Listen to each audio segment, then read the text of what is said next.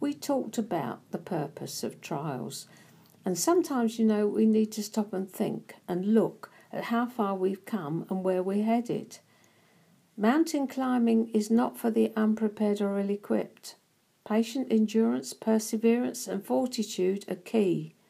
Without them, you'll only climb a few hills in God. You'll never climb mountains.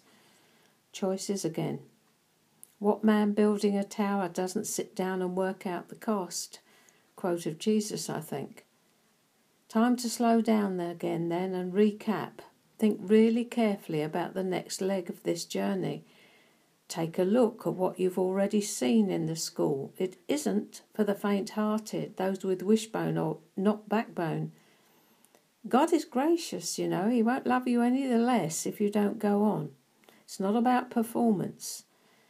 You always know where you are with Him, but you never know what He's going to do next. And for you, He's looking for maturity. He's looking for you to do things differently. Out of step with other people, perhaps. They won't understand from here on. Very few will walk with you, and those that do won't say much. Take stock, beloved. It isn't going to get any easier from here. The atmosphere will thin. Breathing will become difficult. You may sense the beginning of altitude sickness. No disgrace. He loves you just the same whether you stop now or go on. And congratulations on getting this far. Now you need His wisdom to respond to what He's teaching you and where He wants to take you.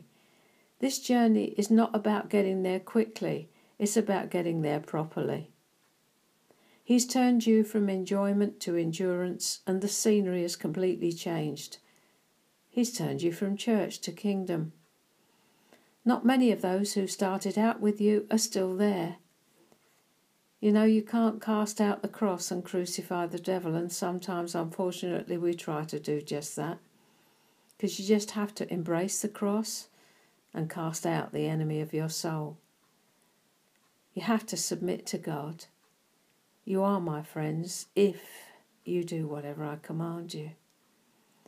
Suddenly we find we've moved round that circle to friendship. Here we find that there are no such things as casual friends of God. There isn't such a thing as a casual friendship with Him, no matter what people may say. There are no casual friends in the kingdom. Why? Because God is intentional. And He'd like you to be the same. But He never forces you.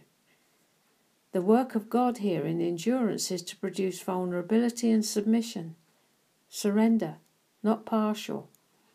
Not, I may be sitting back down, but on the inside I'm standing up. It's a place where you become so vulnerable you have no confidence in yourself at all. Only in Him. Then He will take your confidence in Him to a higher place. But it's the altitude thing again. Are you really up for the next part of the climb? Yeah, you say, yeah. I think not. Let's rest here a while so you can think about the next stage of your journey, where you will learn to communicate only with Him, with the Holy Spirit as your guide. There are two pathways, you see. The road splits here. One is the pathway with lots of people, plenty of chat and interaction, doing things together.